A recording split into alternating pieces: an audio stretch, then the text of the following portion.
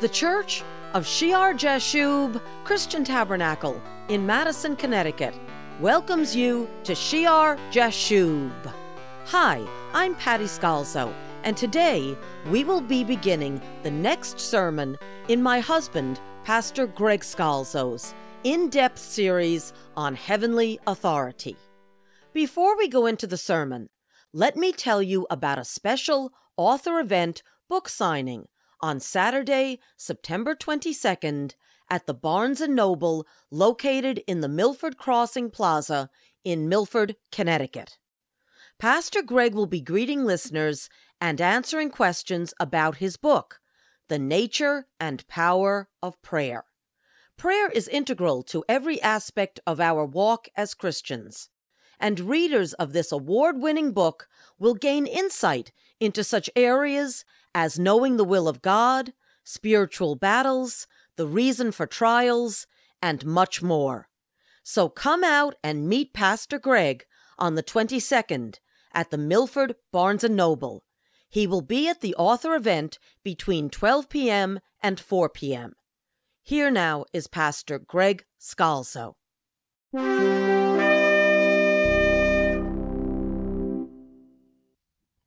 In the Heavenly Authority series, we've been studying the gifts of the Holy Spirit.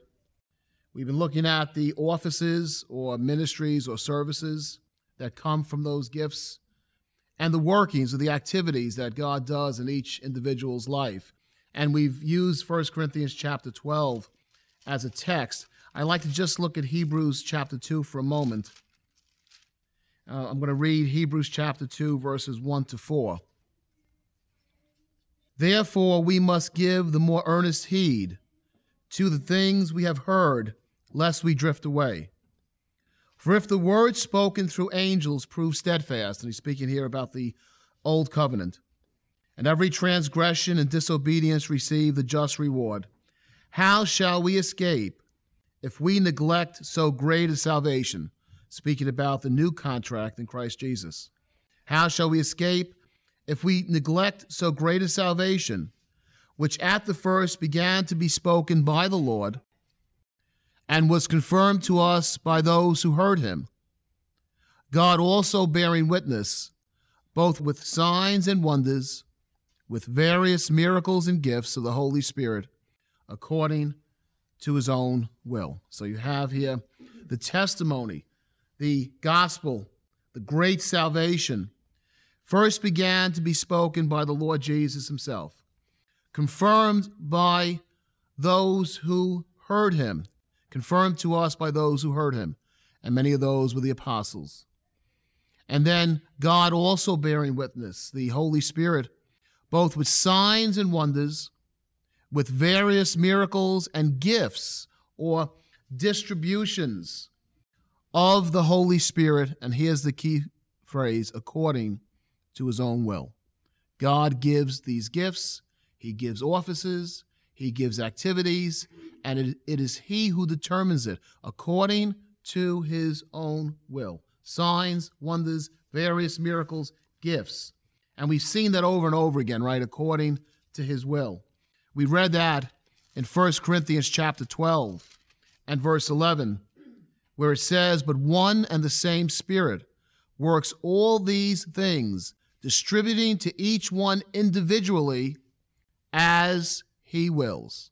All these different gifts that are listed at the beginning of chapter 12, as he wills.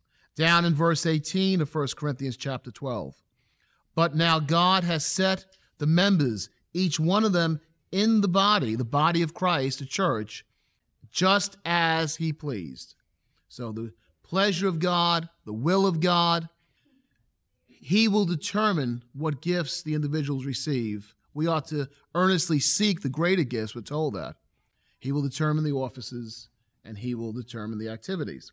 And one of those offices we read about, and what we're going to do now is actually go through the different offices over the next few weeks. The first one, obviously, in verse 28 of 1 Corinthians chapter 12. And God has appointed these in the church, first, apostles. And obviously the first office to speak about would be the office of the apostles. God has appointed these in the church. In the King James, it says, he has set some in the church. He has set them in. He has placed them in the church. And that word there for apostles in the Greek is apostolos. Apostolos. It means one sent out. Literally, one sent forth. From the Greek verb apostello, which means to send. So apostolos, the noun, is one that is sent forth.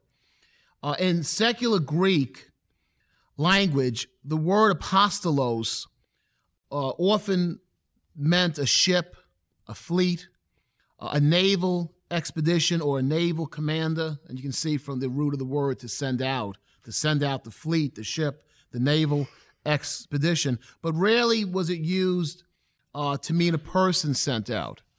And we have here in the New Testament a development of the word from apo, from, and stello, to send, of one sent forth.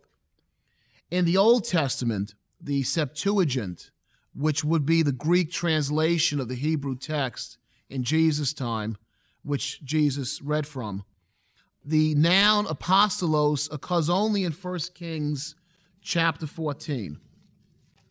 1 Kings chapter 14 and verse 6. Remember Ahijah, the prophet, the one that foretold the division of the kingdom because of Solomon's sin? The prophet from Shiloh, he's the one that tore his garments into 12 pieces, and he tells Jeroboam to take 10 of them because he would lead then the 10 tribes, and the kingdom would be broken because of Solomon's sin at the time of Solomon's son.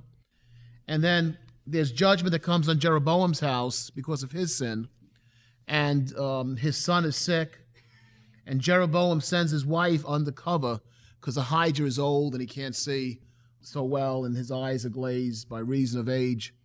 But the Lord tells Ahijah ahead of time what Jeroboam's doing, so he knows when the woman comes in to seek his word about their sick son, he knows it's Jeroboam's wife. And in chapter 14, verse 6, it says, "And so it was, when Ahijah heard the sound of her footsteps as she came through the door, he said, 'Come in, wife of Jeroboam.'" He can't be fooled. "Why do you pretend to be another person? For I have been sent to you with bad news." So he has been sent by God. And that word there, when the Greek translates, the Greek that Jesus would have read in his day, translates the Hebrew, it uses the word apostolos, apostle. I have been sent. And it's translated from the Hebrew word to send. And over in the Old Testament, you have this idea of God sending his servants, the prophets, out to do his work, to bring his word. And frequently, in the Old Testament, the verb to send out is translated in the Septuagint apostello, the verb to send in the Greek. The Hebrew word is shalach, to send. And the idea was applied to Moses, to Elijah, to Elisha, to Ezekiel. I'll just give you two instances. In Exodus chapter 3 and verse 12. "And he said, I will certainly be with you." This is the Lord speaking to Moses. "And this shall be a sign to you that I have sent you." Shalach. "When you have brought the people out of Egypt, you shall serve God on this mountain." Shalach would be the equivalent of apostello, to send out. That's the Hebrew equivalent. He was sent out, that I have sent you. In Ezekiel chapter 2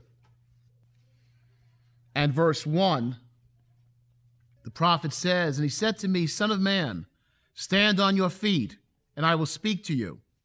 Then the Spirit entered me when he spoke to me, and he set me on my feet, and I heard him who spoke to me. And he said to me, Son of man, I am sending you to the children of Israel, to a rebellious nation that has rebelled against me. They and their fathers have transgressed against me to this very day." Shalach, sent, one sent out. I am sending you to the children of Israel.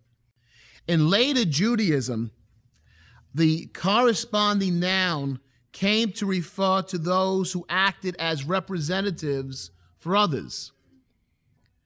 And there was a phrase, a quote, a saying, a man's shaliah, that's the noun for shalach. A man's shaliah is as himself. He's as my agent. He's as my representative.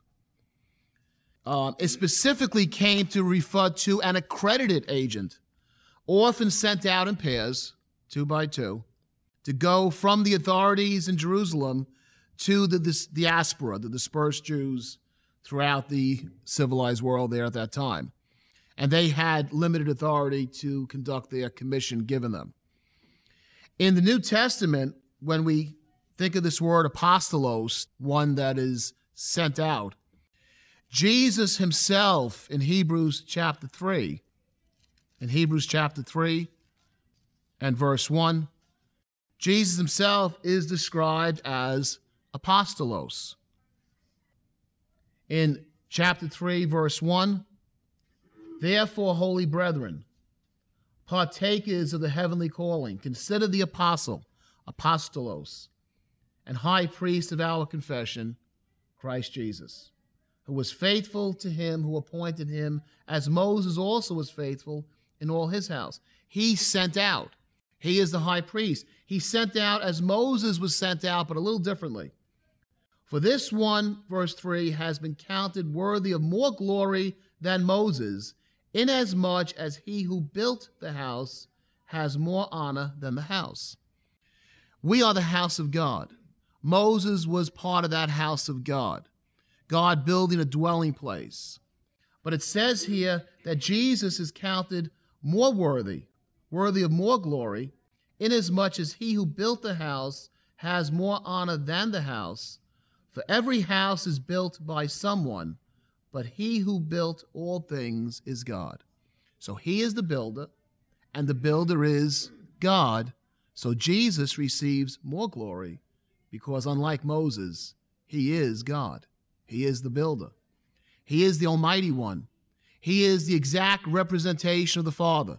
When you see Jesus Christ, you see the Father. And the Father has sent him into the world to do his work in this world. The Son being sent by the Father. He is the sent one. He is the apostle.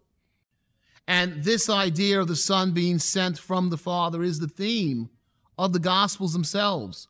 In John chapter 17 and verse 1, Jesus spoke these words, lifted up his eyes to heaven and said, Father, the hour has come. Glorify your Son, that your Son also may glorify you. This is at the Last Supper. As you have given him authority over all flesh, that he should give eternal life to as many as you have given him. And this is eternal life, that they may know you, the only true God, and Jesus Christ, whom you have sent. Apostello. Pastor Greg Scalzo will be at the Barnes & Noble on Route 1 in Milford, Connecticut on Saturday, September 22nd between 12 p.m. and 4 p.m. More information about this author event can be found on our church website at shiarjashub.org.